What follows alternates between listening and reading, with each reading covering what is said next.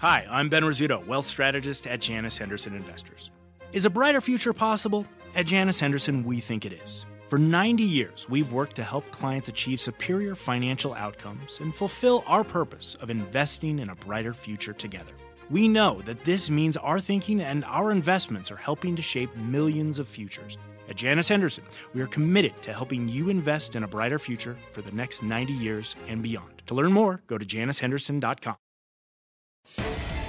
Fast Money starts right now, live from the NASDAQ market site overlooking New York City's Times Square. I'm Melissa Lee. Our traders on the desk are Pete Najarian, Tim Seymour, Dan Nathan, and Guy Adami. Tonight on Fast, did Mark Zuckerberg pass the DC test? The traders tell us whether they liked the testimony and if the stock is in the clear. Plus, Bank of America says the Bitcoin bubble is bursting as we speak, and they have a fancy chart to back up that claim. But Danny Masters, a former JP Morgan trader who has gone full crypto, says it's not bursting, it's bottoming. And he's got a fancy chart of his own that might have you getting bullish on Bitcoin again. But first, we start not with tweets about missiles or trade wars, but instead with something that is really scary. The Fed and what looks like the end of easy money. Yes, the trade war and even the escalating tensions over Syria seem to be taking a backseat to the Fed. The first Fed minutes of the Jerome Powell era was a bit more hawkish than many had thought, with the Fed moving from an accommodative to a neutral policy that sent stocks back to the lows. When you take a look at all the threats to this rally, is perhaps the Fed the biggest one? Pete. Well, you know, it is today. And I think the reason I say that is every single day there's a new headline that actually is moving everything around, right? I mean, it started off the day with Syria. It started off with Donald Trump. And then it moves towards the Fed. And then we move back towards Facebook. Then we go towards technology, oil, the commodities themselves. I think it's just literally that's where we are. And I think the most important thing is we're all looking forward to Friday. Because Friday we finally get to look back and say, all right, how are the earnings? What are the real results? And then we actually have some facts in front of us. But I think the Fed... You know, the Fed's going to give people a little bit of scare, but at the same time, they have been very transparent. I think Powell will be just as transparent as the previous group. So because of that, I'm not as nervous as I think the market's reaction today against the Fed. What do you think? Well, Easy Money was a Rodney Dangerfield movie, no? I mean, Lousy movie. it was No not idea. one It was of not his that best. great. That's what I idea. think. I think Pete's right. 3 months ago, you know, we thought there was nothing that could derail this market. Now every day there's a new issue, and I won't run through a long list of the fresh, you know, kind of issue of the day. There will be another one tomorrow probably. Yep. What I say about earnings season is I don't think that this is necessarily going to be the holy grail and that catalyst that's going to suddenly have us forget all of these things. And I would argue that at the end of the first quarter, when we were pricing in fourth quarter earnings, we priced in a lot of first quarter numbers once we got a tax bill. So I'm not someone that's going to, Pete's probably going to say, great numbers we're going to have in the first quarter. I think he's right. It's just a question of, is the market cheaper? I'm really talking a lot for you No, right now. I appreciate it. Okay. No, but I think the things that help me a little bit is on positioning. Bull bear indices came out today. You saw that bulls are at their lowest level since pre-election, which means this market is getting a little more pessimistic. I think that's what it needs. Well, maybe that's the lens through which everything is being perceived, right? The sentiment lens. And if people are getting more bearish. I just find it. Well, I think it's interesting when you go to the negative side, you went right to Dan. You know, that was a No, I'm just kidding, Dan. I had no idea. That was just a natural reaction. Dan probably happy. I think sentiment is really important here, especially when you consider the fact the S&P is still down, 8-9% from its all-time highs that it made in last January. And I think we have to be really clear here. I think expectations for strong Q1 earnings are baked in the cake, okay? It's just that simple. And then all those other things, the Fed, geopolitical, the chaos in Washington, those are the sort of things we're starting to see hit business confidence. We're starting to see hit consumer confidence. We've seen weak retail sales numbers. And that's the thing. I think that when we go back and look, if January, that January 26th high was the high for 2018, we're going to look back and say that was pretty obvious because we really pulled forward a lot of demand for a whole host of things after that tax bill. So to me, I'm optimistic that we're going to have a decent economy. I'm optimistic that the Fed is going to continue to be transparent and probably not make a huge mistake. But it's all those other things that we can't quantify right now. And I think it's a good reason why the VIX is stuck around here at 20. But if you think it's priced in, the real quick question back to you then would be, what if it's extended past what is priced in? What if the earnings are that much over what we already think they're going to be in terms of being priced. Listen, in. it goes back to this. If we see cautious guidance for Q2 and the balance of the year and the stock market doesn't get hit hard, then you go in and buy it, because at that point it's starting to discount some of this growth that we can see in the second, third quarter, that sort of thing. So to me, I just think you have to take a very measured approach. I don't think the Fed should be the big issue at this moment. Right. I think it's the geopolitical stuff, and I think the markets are sleepwalking through what's going on in D.C. right now. And I agree. There's a lot of things to be worried about right now on top of the Fed. But remember, you make this point all the time. It was I know what I'm in your head. You're in my head. It was 2 months ago with that jobs report that set off this bout of volatility that we are still in. February 2nd, Thursday was a February 1st. Tim said that I think there's a good chance that good news will be bad news tomorrow. And you got a good wage growth number that Friday. And that market went down 670 Dow points, the biggest move we had seen in years in terms of the Dow. Market was chugging along up to that. So to answer your question, I do think the concerns about the Fed, listen, I don't think they're necessarily going to take a misstep either. But that doesn't mean the market won't react in a negative way if, in fact, they do what is correct. So I think it's been the Fed all along. I think everything else is sort of noise, Facebook, tariffs, everything else going on. I think the Fed is what's really in play. This isn't even about a Fed mistake. I mean, again, let's not judge this Fed. I don't think no one's doing that. But rates have to move higher because we shouldn't be at super accommodative policy with the economy growing at whatever it's growing at. It's certainly not a time for rates to be this low. If you looked at that CPI number, the headline was like, oh, kind of a relief. If you look at the core, it's actually pretty hot, and I think if you look at the year-over-year numbers, we got inflation data. We got PPI yesterday. It was the highest since 2011.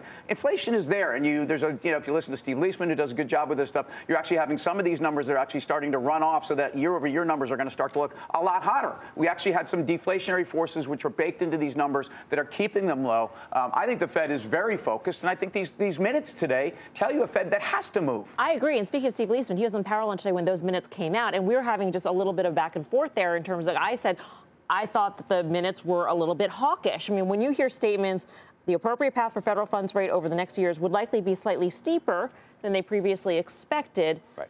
I read that as hawkish. He said, I don't think it's hawkish. And it was just all our context. My context was more hawkish than they sounded like before. And it's all been about interpretation, right? It's all relative. It's interpretation. Everybody seems to have a slightly different tint in terms of the lens they're looking at. So, yes, I think the markets themselves are looking at the Fed. You brought that up, Guy, about the fact that it really is. All the other stuff is just noise.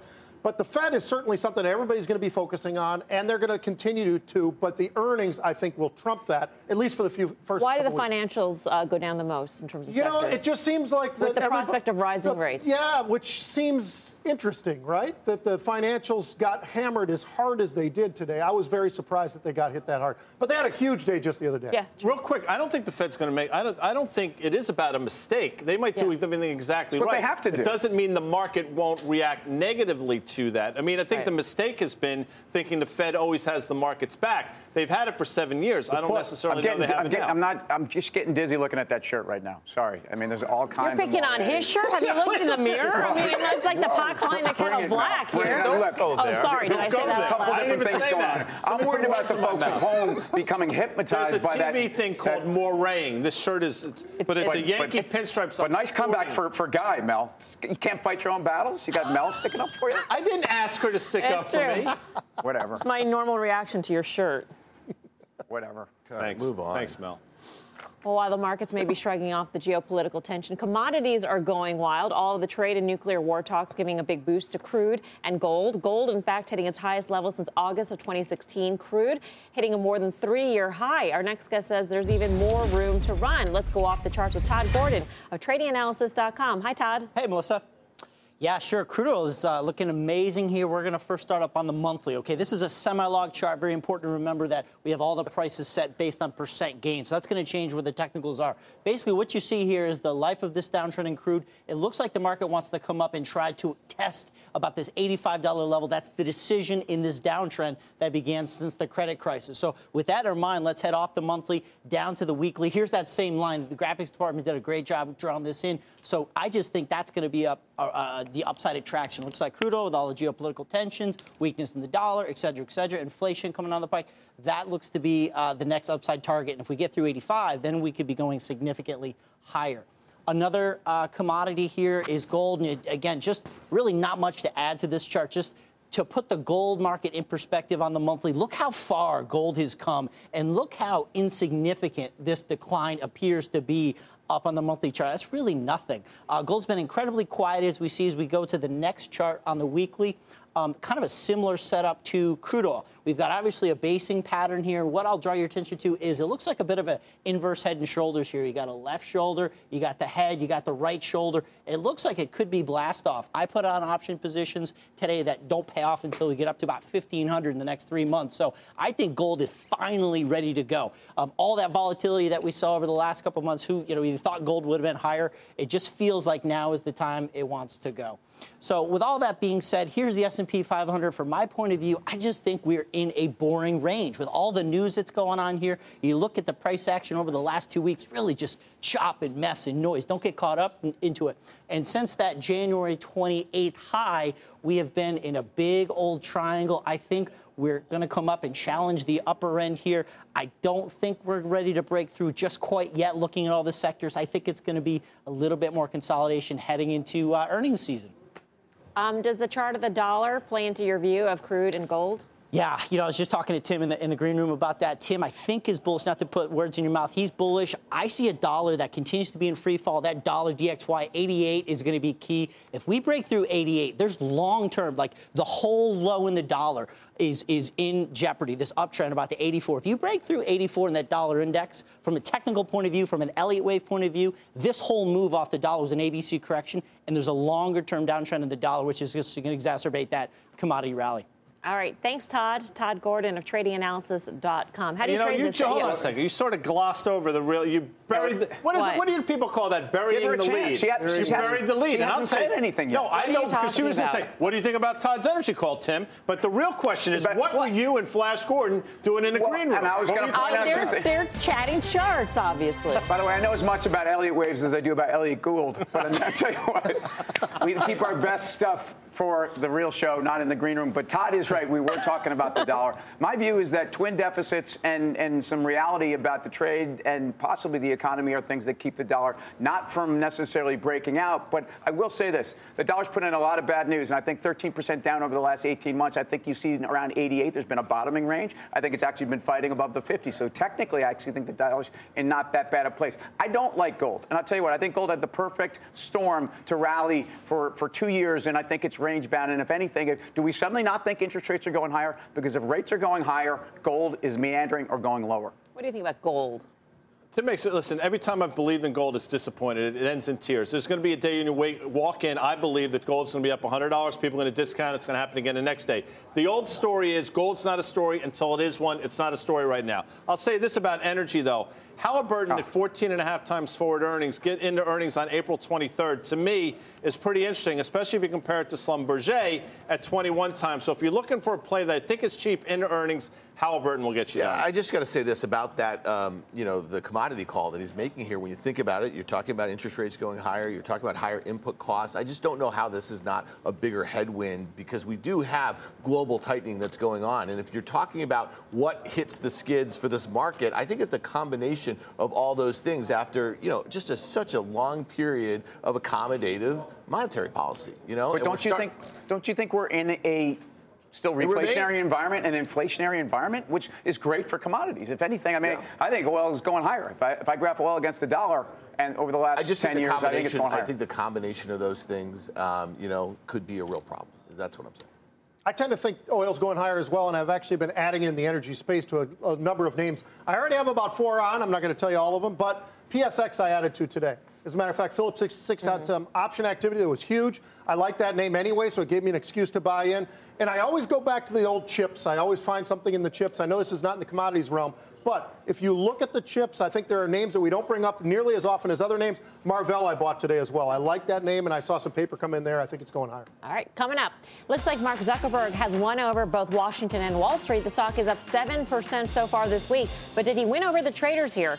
They will grade his performance next. Plus, a former JP Morgan trader goes full on crypto. He launched one of the first Bitcoin funds back in 2014. He'll be here to tell us why he thinks the Bitcoin boom is just getting started. And later, Pete here stepping up to the plate to pitch one of the beaten down oil stocks he says is about to break out. We're live from Times Square, New York City. Much more Fast Money right after this.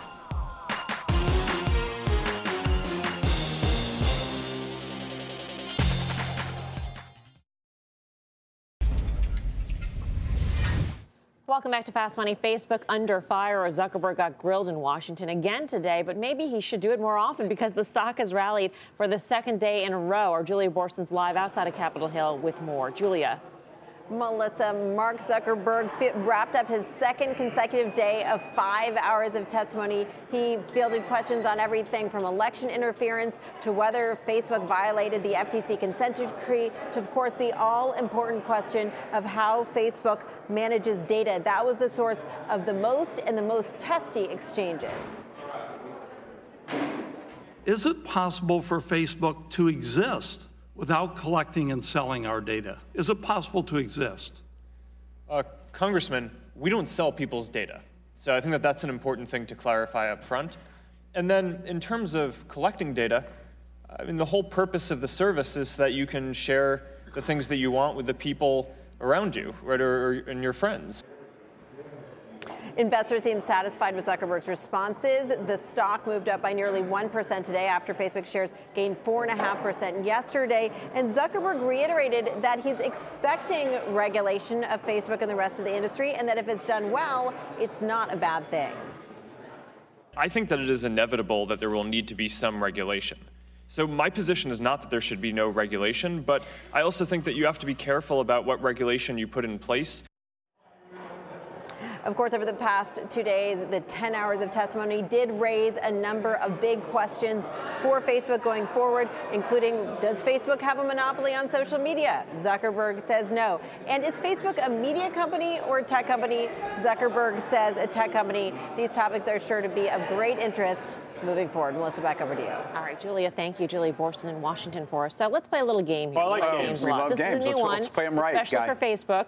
The question is, do you like or dislike Zuckerberg's testimony? Oh, I understand, because on Facebook, if you like- somebody you like it or you dislike it. What do you say? So I'm going to play the game correctly. I disliked it. Now, I will say that Mr. Disliked it, Zuckerberg, he okay. was extraordinarily well prepared, but I would say every other answer was, Senator, my people will get back to you on that. His people got to get back to a lot of people on a lot of things, because that was the predominant answer. I don't think there were a lot of hardball questions out there. I heard maybe 3 or 4. The stock did rally, but to me, the test will be earnings coming up. And Jim Cramer said something last night.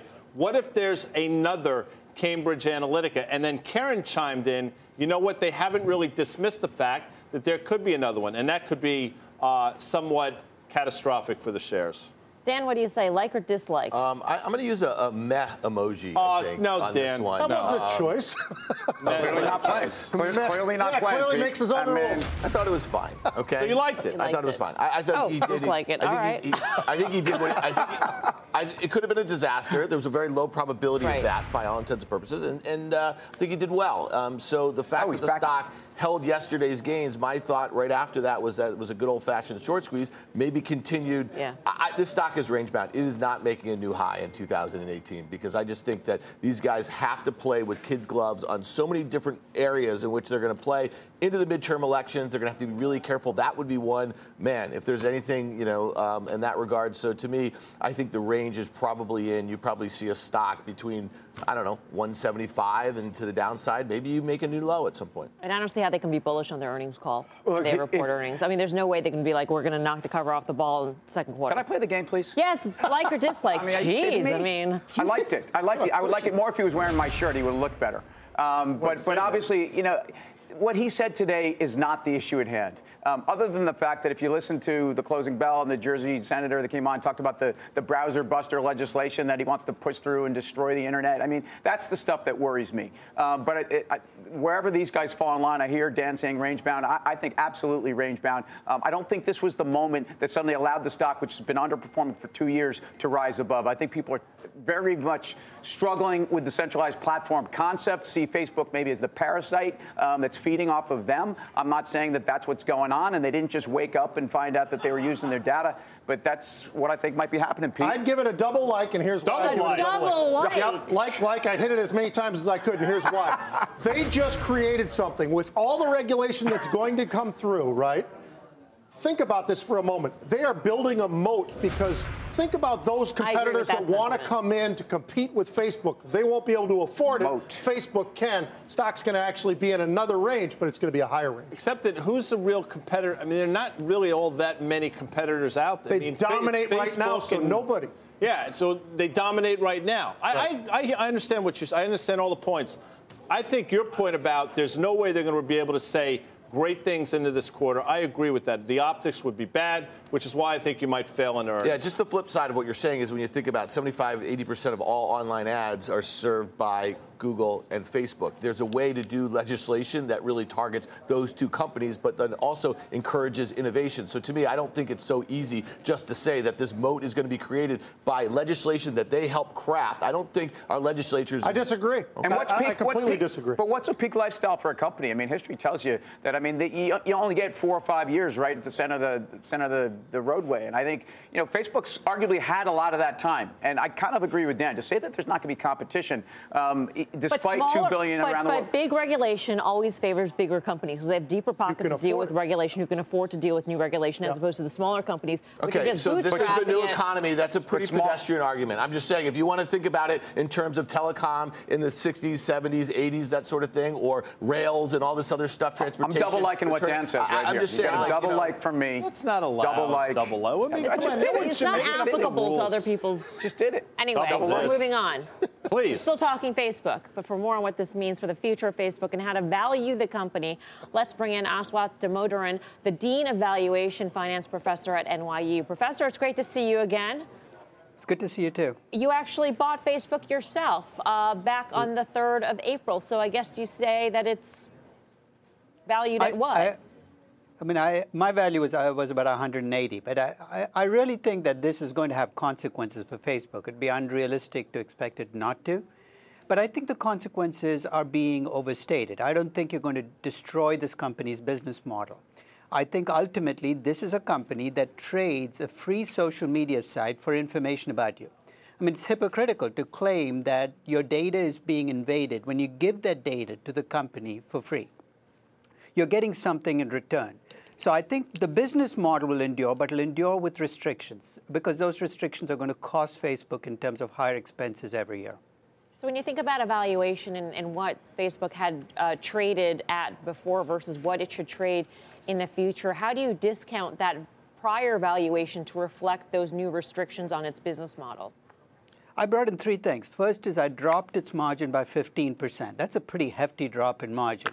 Second, I assumed that some advertisers will leave. I assumed about $1.5 billion in advertising will leave next year because there are going to be people who are gun-shy who want to leave. And third, I did assume that there would be a fine of at least $1 billion. The FTC is going to make Facebook an example. With those costs built in, I still think it's got a fundamentally good business model, and my value reflects that.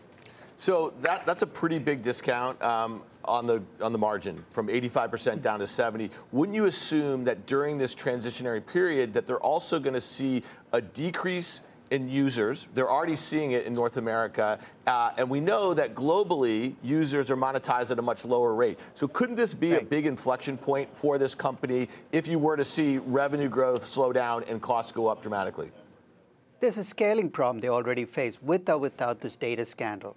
They have 73% of all North Americans on their user rolls. You can't grow much faster here. So there is this leveling off, and some of this precedes the data scandal, where Facebook changed its feed to emphasize user interaction. Market punished it when that happened, but I think you're going to see more self-imposed restrictions that are going to reduce their advertising revenues. And that's partly why I brought their growth rates down and reduced their revenues, at least for the next couple of years. Because I think there is going to be a period where they've got to pull back and kind of recalibrate their model. I don't think they want to abandon the model or change it. I don't see a subscription-based model as the answer to this, but I think they're going to recalibrate the model, and it's going to cost them in terms of higher operating expenses and lower growth. So they're going to get that pincer movement.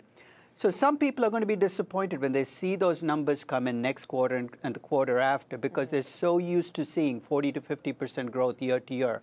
You're not going to see that anymore. 182 is what you expect in 12 months or so? What's your time frame on that number? Well, the value, when you value a company, you actually value it as of today. So basically, you'd so today it should be valued at 182. 180. So basically, the expected price a year from now would be about 180, 195 or 200. Oh, okay. And we asked the traders here what they thought of Mark Zuckerberg's testimony, if they liked it or disliked it. So, Professor, we'll ask the same question to you. Like or dislike how Mark Zuckerberg did? I liked it because it's Capitol Hill. It's a lot of posturing, and he postured just the right amount. I mean, the reality is nothing good ever comes out of Capitol Hill testimony, but bad things can happen, and nothing bad happened over the 2 days. And to me, that's good news. All right, Professor, thank you so much for your time. We appreciate it. You're welcome. Aswath Damodaran of What color do you call that shirt there, Melms? Coral. Coral? Is what I would Right say. away. Coral. Right away. You just blurted that out, Coral. You like your shirt better than yours? I have eyes. I can see the shirt. It's hard to match I a know. tie with that shirt. That'd be my that problem. shirt. Or that Can we shirt. trade? Can we have one last Can I say Facebook something? trade, please? Everything he just said sounded like lower multiple. So people that say that 17 times earnings for Facebook is too cheap, you have to start thinking about it. What's the multiple on this company that has lower margins and possibly is losing their top line somewhat? Yeah, I just want to add one thing. You know, there are other levers for these guys to pull. They have WhatsApp. They never charge for it. Maybe they get into payments or peer-to-peer. I mean, there's a lot of stuff that's going to be good that comes out of this for the future of this company. So if you can hang around in an area trading at the high teens, even if you have growth rates coming in, you're probably going to get paid back at some point in the not-so-distant future. So you like the stock? I'm liking Double what like, they will. maybe? This company will come out a better company with a better prospect for their brand than they had, let's say, a year ago. All right. Coming up, Pete Najarian here stepping up to the plate to pitch one beaten down oil stock that is in a correction, but he says the pain is over. He'll tell us why he's so excited. I'm Melissa Lee. You're watching Fast Money on CNBC, First in Business Worldwide. In the meantime, here's what else is coming up on Fast. We bring good things to live in. We bring good things to life. Except if you're a GE shareholder, in which case life is a nightmare. A new report from Cowen says it's about to get worse. Plus, Bank of America said the Bitcoin bubble is popping. But the former head of JP Morgan's commodities desk says it ain't no bubble, it's a bottom. And he'll explain why when Fast Money returns. Welcome back to Fast Money. Time for an instant replay. Back in November, Pete stepped up to the plate to pitch Target. I like Target. I think it's too cheap. You can see where it's kind of been holding down in here. It almost hit those levels before when it pulled back. We didn't have to hit those levels, but you're starting to see a little bit of a perk right now. I like what we're seeing. I think this stock's going to get up towards 70 once again. And that was a great call. Target is back up around $70 and up 18% since that pitch. What do you do now, Pete? Hold on to it. This stock's going higher. It's still in the mid-teens, and this has great growth prospects. Obviously, when you go onto the e-commerce side of things, it's been 20+% there. Their margins have been strong. I think this is a company based upon where it is right now versus the discount on the S&P. There's plenty of upside. This was a stock that got up to 79 before this pullback. I think it goes through 80 now. Well, since you have the hot hand, Pete, why don't you pitch us cool. another fast pitch? All right, ready to do it. All right, so we're going to the energy space, and I talked earlier about how the fact I've been adding to the energy space. This is one of the names that I grabbed actually a couple of months ago. Stock has not performed well yet for me, but it's still hanging around this 77 level. It's ExxonMobil. Here's what I like, as I always start off with management. New CEO, Tillerson's gone, Woods is in. This guy's doing a great job. He's been at the company since 1992, knows all the ins and outs, so they just basically passed the baton to another great $25 billion annually these guys are going to be spending. So this is a company that's willing to put the money in and move along and move this company to the upside. Now, catching up with the oil rally, the disconnect has been there for a really long time. This is part of the fundamental story here. This stock was trading near these same levels. I don't know if we've got that other one, but near these same levels when oil was trading closer to $28 actually. Stock was still trading down around the same level. So this is something where I think this disconnect is going to start to close. I think you're going to see the stock start to move to the upside. The fundamental story is all intact. They have been buying back shares. Over 10 years, they've shrunk their share count 20%. You look at the PE level, that's great. Cash flows, that's where the growth is going to come from. The cash flows have been phenomenal. This is a company that's got $40 billion or $30 billion right now, I think, in cash flows. That's going to double by 2025. So that's the goals that Exxon has set out there. I think they're going to be able to execute on that. This stock is way too cheap at $77. My quick question would be the lack of earnings growth. The valuation is reasonable, but you haven't really seen the EPS growth that you probably see out of maybe a ConocoPhillips. Right. Yeah, that part of it's a little bit disappointing. And their revenues, if you go back several years, Guy, revenues were much higher than they are now. But this is a company that I think still can grow. They are spending for that growth into the future. They've really put the money out there. And actually, you look at the cash flows, if that's right, if that doubles by 2025, this company is going to continue to make acquisitions, and there's all kinds of different other types of things they can do with that CapEx that they're spending right now. Pete, you've chosen Exxon, but there's other big integrateds in the space, so I assume you have to like this more than Exxon or even a Royal Dutch Shell, which I think are much more efficient companies, yes? Yeah, I think this is an extremely efficient company. A lot of people don't really think so, but I do. I think the efficiency of what they're doing is unbelievable. I like other names as well, Tim. I just think Exxon's the name that actually has the most upside from here. What are the other names you like? Conoco, right? I own Conoco. I own Exxon. I've got different pieces. I mentioned earlier, but I bought Phillips today, PSX. So I'm in a few of the different names. I've also got the OIH. All right, enough talk. Time to vote. Are you buying Pete's pitch on ExxonMobil? Tim, what do you say? You know, I like the space, and I think Pete's right. This company could go higher, but I am a seller of Exxon, at least relative to the peer group. I'm sorry, Pete. Pete? That's okay. Oh, that is Pete. I'm sorry. Pete, I'm sorry. I'm really sorry. Hey. But bottom line is, I think Exxon is not very efficient. I think ultimately the good news for them is the whole sector is focused on capital give back, and they are doing that. Dan, what do you say? I don't know jack about oil stocks, but I'm buying it because, Pete has just been repeatedly bullish on this name, and as it's been bottoming over the last couple of weeks, and he made a lot of good points, and he seems pretty convicted, so I'm a buyer. Seven, you don't know what about Jack? Jack. Kind of faded down. That expression. So Merrill Lynch, what is it? Bank of America, Merrill Lynch, Bank just of America. yesterday added them to their U.S. one list $100 price That doesn't target. say buy or sell. It doesn't say anything. I said I'm buy. Well, then I'm going to say You got to write it now. on your sign. you gotta write it on your That's the sign. whole I have point no of the room to sign. write it. I wrote other things And you on wonder my why. sign. You wonder why Chris. It held 74.5, 75 a number of times to Dan's point. So I'm on the buy camp, even though I don't know this Jack guy either. 2 buys, 1 sell on Exxon, but we want to hear from you. So head to Twitter right now, vote in our Twitter poll at CNBC Fast Money. We will reveal the results later on in the show. Plus, crypto getting crushed this year as Bitcoin plunges more than 60% from its December highs. But one former JP Morgan trader says the bottom is in. He'll be here to tell us what has him so bullish. Much more Fast Money right after this. Welcome back to Fast Money. Bitcoin still struggling to get back to 7,000, and word on the street is that the Bitcoin bubble is actually bursting. Bob Pisani's got the details from the NYSE. Bob.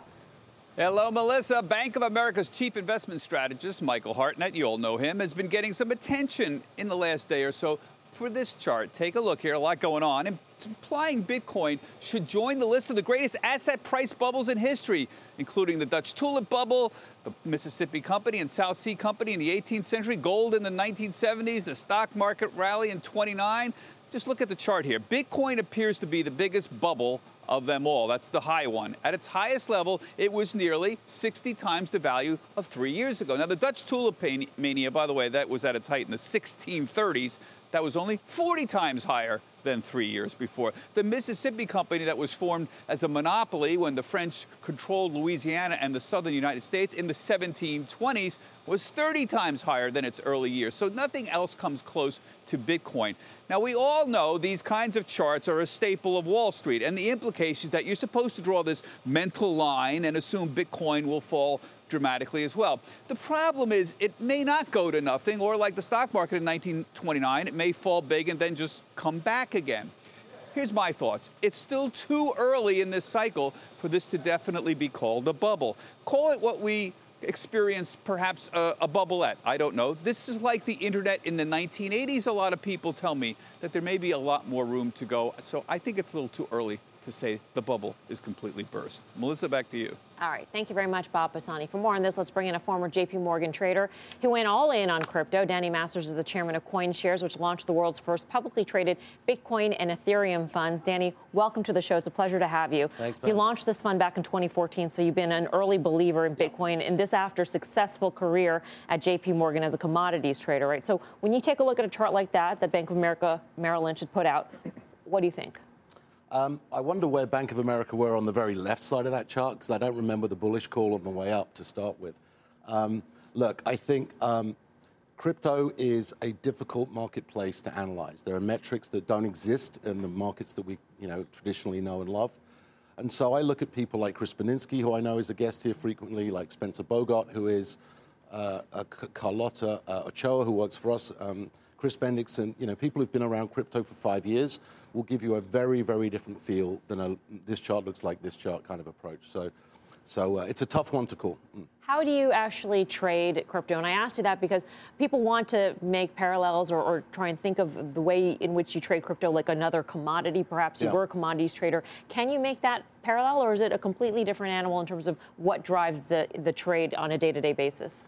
I think my first ever thoughts in crypto were sort of parallel to my first thoughts in oil. We started my company way back, and it was commodities focused. And I thought that the depletion that was pervasive and the emergence of China in the early 2000s would lead to a scenario that would rally commodities. And I didn't think that we'd find the answer and the proof for many years to come. And I think that's a parallel with cryptocurrency. I think that the setup is there, and I think that the story is convincing, the technology is convincing. We may not know the proof for another 10 years. Is it concerning, though, that in that parallel, I mean, back then for oil, there was a use case for oil. People were using it for various applications. But right now, the use case for cryptocurrency, even as a currency, is questionable. And even as a store of value, if you take a look at the volatility, may be questionable as well. Yeah, I think if you look back to the commodity parallel, I remember the outbreak of the Gulf War in August '91, I think, or the land war. We saw moves in oil that we'd never seen before, overnight moves. And that changed the whole dynamic, and it opened up a whole new area for oil prices to go. So, I don't think it's, you can necessarily look back at those things and draw those exact parallels. Look, the use cases for crypto are Bitcoin is disrupting money and gold. Ethereum is disrupting the formation of capital. There are other protocols that are disrupting identity, identity, provenance, and so on. And these things are really, unproven yet, but quite promising. So, Danny, let's talk about that use case for Bitcoin because it is the largest crypto. It seems like some of the smartest minds have really just hunkered down here, and they're saying, okay, we know what the knocks are. It's slow and this or that or whatever. So when you think about something like the Lightning Network, which is developed to actually speed up transactions, we've seen transactions fall dramatically since the crypto. Is it the tail wagging the dog? What's going on here? How do we get these use cases to go? And are these brilliant minds on to the right stuff? Are they focused on the right stuff? Yeah, look, one of the things that struck me about the whole crypto universe when I first got involved, I know another one of your guests, Dan Moorhead, and I were in Amsterdam in early 2014, and I think we were the only two financial guys in a conference of 2,000 developers and crypto geeks. And one thing I would say for sure, this is a very intelligent, ideological, smart group of young people that has really driven this whole technology, and they are, they're what really drive it, I think. But so, Danny, on that, so I agree with that, and I totally agree in the use case for crypto and why the decentralized ledger is very good for a lot of business. Yeah. But is Bitcoin going to be the horse to ride? So that's my only issue because a lot of people are just grabbing onto that which is there. But do you see this as as the commodity for the crypto space that will live out? Look, I think Bitcoin has a very special and unique position in crypto. Obviously, Satoshi's original white paper, its early emergence. When we started, Bitcoin was the only cryptocurrency in existence. So I think it's always going to have that special space. And what we've always thought, and I think it's proving the point with Lightning, actually, is that in as much as you see other tweaks and developments that happen perhaps in alternative currencies, like we saw segregated witness, another capacity expanding event happen in Litecoin before it happened in Bitcoin. I think all these things do actually add to the use cases of Bitcoin and make it better. So walk us through your fund a little bit. I mean, it's been a rough year for, you mentioned Pantera, rough year for Pantera so far. Any fund invested in cryptocurrency. So do you hold fiat in times like this? Is that the way you offset some of the risk? Or? I can't get into the specific performance metrics of our funds for some regulatory reasons, but I would tell you we had a very strong year last year, and we've had a strong year this year as well. So yeah, we certainly are very flexible in what we do. We can be all cash from time to time if we so choose, even short. Are you in all cash? We were in one of our funds, yeah. You were, okay. Since a little bit early, but we were by December, yeah. And at this point, what are some of the cryptocurrencies that you think have the biggest upside for this year? At the moment, there's been a lot of compression for all of the altcoins. They've kind of suffered exponentially. And that, I think, is because, what drives Litecoin is really, for example, the overflow from Bitcoin. So when Bitcoin transaction fees get very high, like they did in December because there's so much traffic, that puts more fee pressure, more fee revenue into Litecoin. and that increases. Ethereum Classic would be the exact same parallel for Ethereum. So there's like a trickle down. Yeah. So those other altcoins have been quite depressed. For me, I think there are really two main plays at the moment. I like Bitcoin. I think we've seen a lot of liquidation. I think we've seen a lot of leverage come out of the market, which was probably a little too risky for some people to hold on to, and that's come out. So I sort of like Bitcoin, if we can call it the reserve currency of crypto. It's a fancy term, but let's use that one for the moment. And then I think there are select projects in the altcoin space, the ICO, coin space, the ERC20 space, for example. I think when you look at good developers, good idea, non-forkable idea, a blockchain-specific idea, you can select tokens that have been beaten down and are quite attractive at these prices. Okay. But it's more of a stock pickers kind of market. But you're not going to give us any of the ICOs that you're in. I would tell you a couple of companies I like. I like Aventus Coin. It's an event ticketing. Now, we are owners of that company. We also like Commerce Block, which is a BIP 175 federated sidechain protocol. We're also invested in that company heavily. Both of those companies, under the hood, like all the good companies, will develop usable technology in the next 9 to 18 months. And I think that's what the market needs to get some confidence back. Danny, it's been great to have you with us. We hope you'll come back. You're very welcome. Danny Masters. Thank you.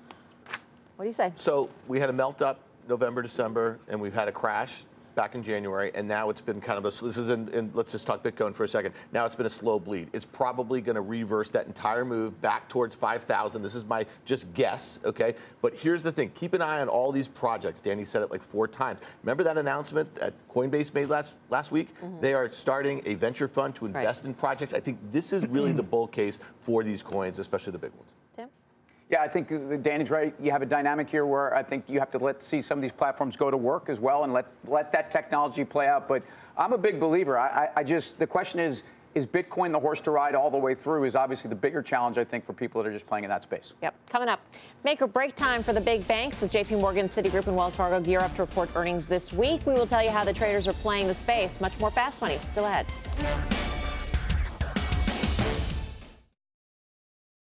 Welcome back to Fast Money. Bank earnings kicking off this week with a slew of big names like JP Morgan, Citi, and Wells set to report. And the options market is implying some pretty interesting moves for the group. Mike Coe is here at the Plasma with more on what to expect. Hi, Mike. Hi there. So let's take a look at what's going on in this sector generally first. XLF saw some above average activity this week. Today we saw approximately 1.5 times, that's the wrong thing right there. Why don't we put a circle on that? 1.5 times the average daily volume. Yesterday, actually, it was about 2 times the average daily volume. Not surprising when we have these kinds of moves. These we're taking a look at basically the big money center banks. These are the kinds of moves that we're expecting. I think Wells Fargo right here is probably the one that we want to take a look at. And the reason is, of course, because this is the one that also has a little bit of idiosyncratic risk going on. So what's going on with Wells Fargo? Constantly, we have these controversies coming out, and the stock basically sells off on the bad news, but then actually it recovers a little bit. And recently, we obviously, along with the rest of financials, have seen some terrible performance, and then news this week about a potential billion-dollar fine coming out of Europe. And also interesting is that this is where all of the activity in options seems to be concentrated. Right around this 50 strike today, the April 50s were the ones that were most active. Obviously, a lot of bad news in the space, but I actually think we might catch a little bit of a bounce here. Well, Mike, we were going to invite you over. I wasn't even going to ask the traders. I was just going to come on over, Mike. We're out of time. We're out of time. Sorry, Mike. Sad. Pete, bank earnings. Not fair. You excited for them? Yeah, I am. And the flows have been there. And we talked at the very top of the show. I mean, this actually is finally going to be the distraction, I think, because if these numbers are as good as I'm anticipating them to be, and Mike mentioned the XLF, huge call buying in there, I expect to see some upside. All right, for more options action, check out the full show. That's Friday, 5:30 p.m. Eastern Time. Still ahead, GE going from bad to worse in the last year as the company sinks more than 50%, sheds nearly $150 billion in market cap. It could run into even bigger trouble next week when it reports earnings. We've got the details right after this.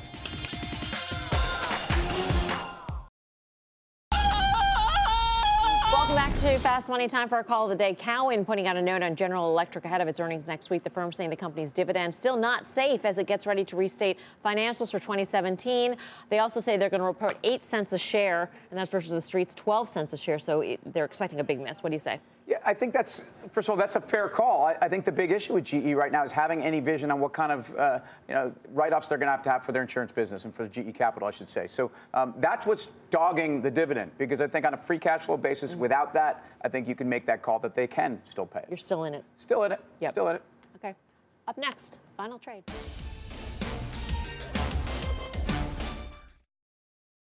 Pete, you like Tony Braxton, right? Buddy.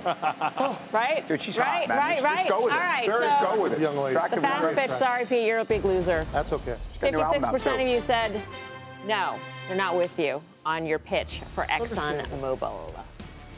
Hurts a little. When is she coming on the show? Tony sings the blues. Final trade time, Pete. I'm going to go with Marvell. Chips, baby, chips. Tim Seymour. We know what else has been singing the blues is Yandex on the whole Russia move, but I think this is your time.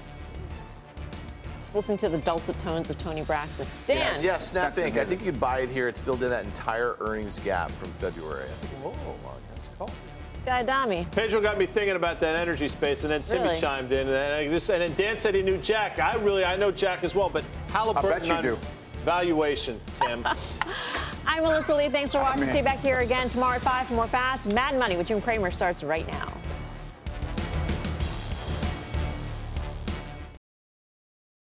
This podcast is supported by FedEx. Dear small and medium businesses, no one wants happy customers more than you do. So you need a business partner just like you. Like FedEx, who understands your passion for serving your customers because they have the same commitment towards you. That's why FedEx offers you picture proof of delivery, packageless and paperless returns, as well as weekend home delivery to 98% of the U.S. on Saturday and 50% on Sunday. See the FedEx service guide for delivery information. What's more, FedEx Ground is faster to more locations than UPS Ground. Trust FedEx for timely deliveries. See what FedEx can do for your business. Absolutely, positively FedEx.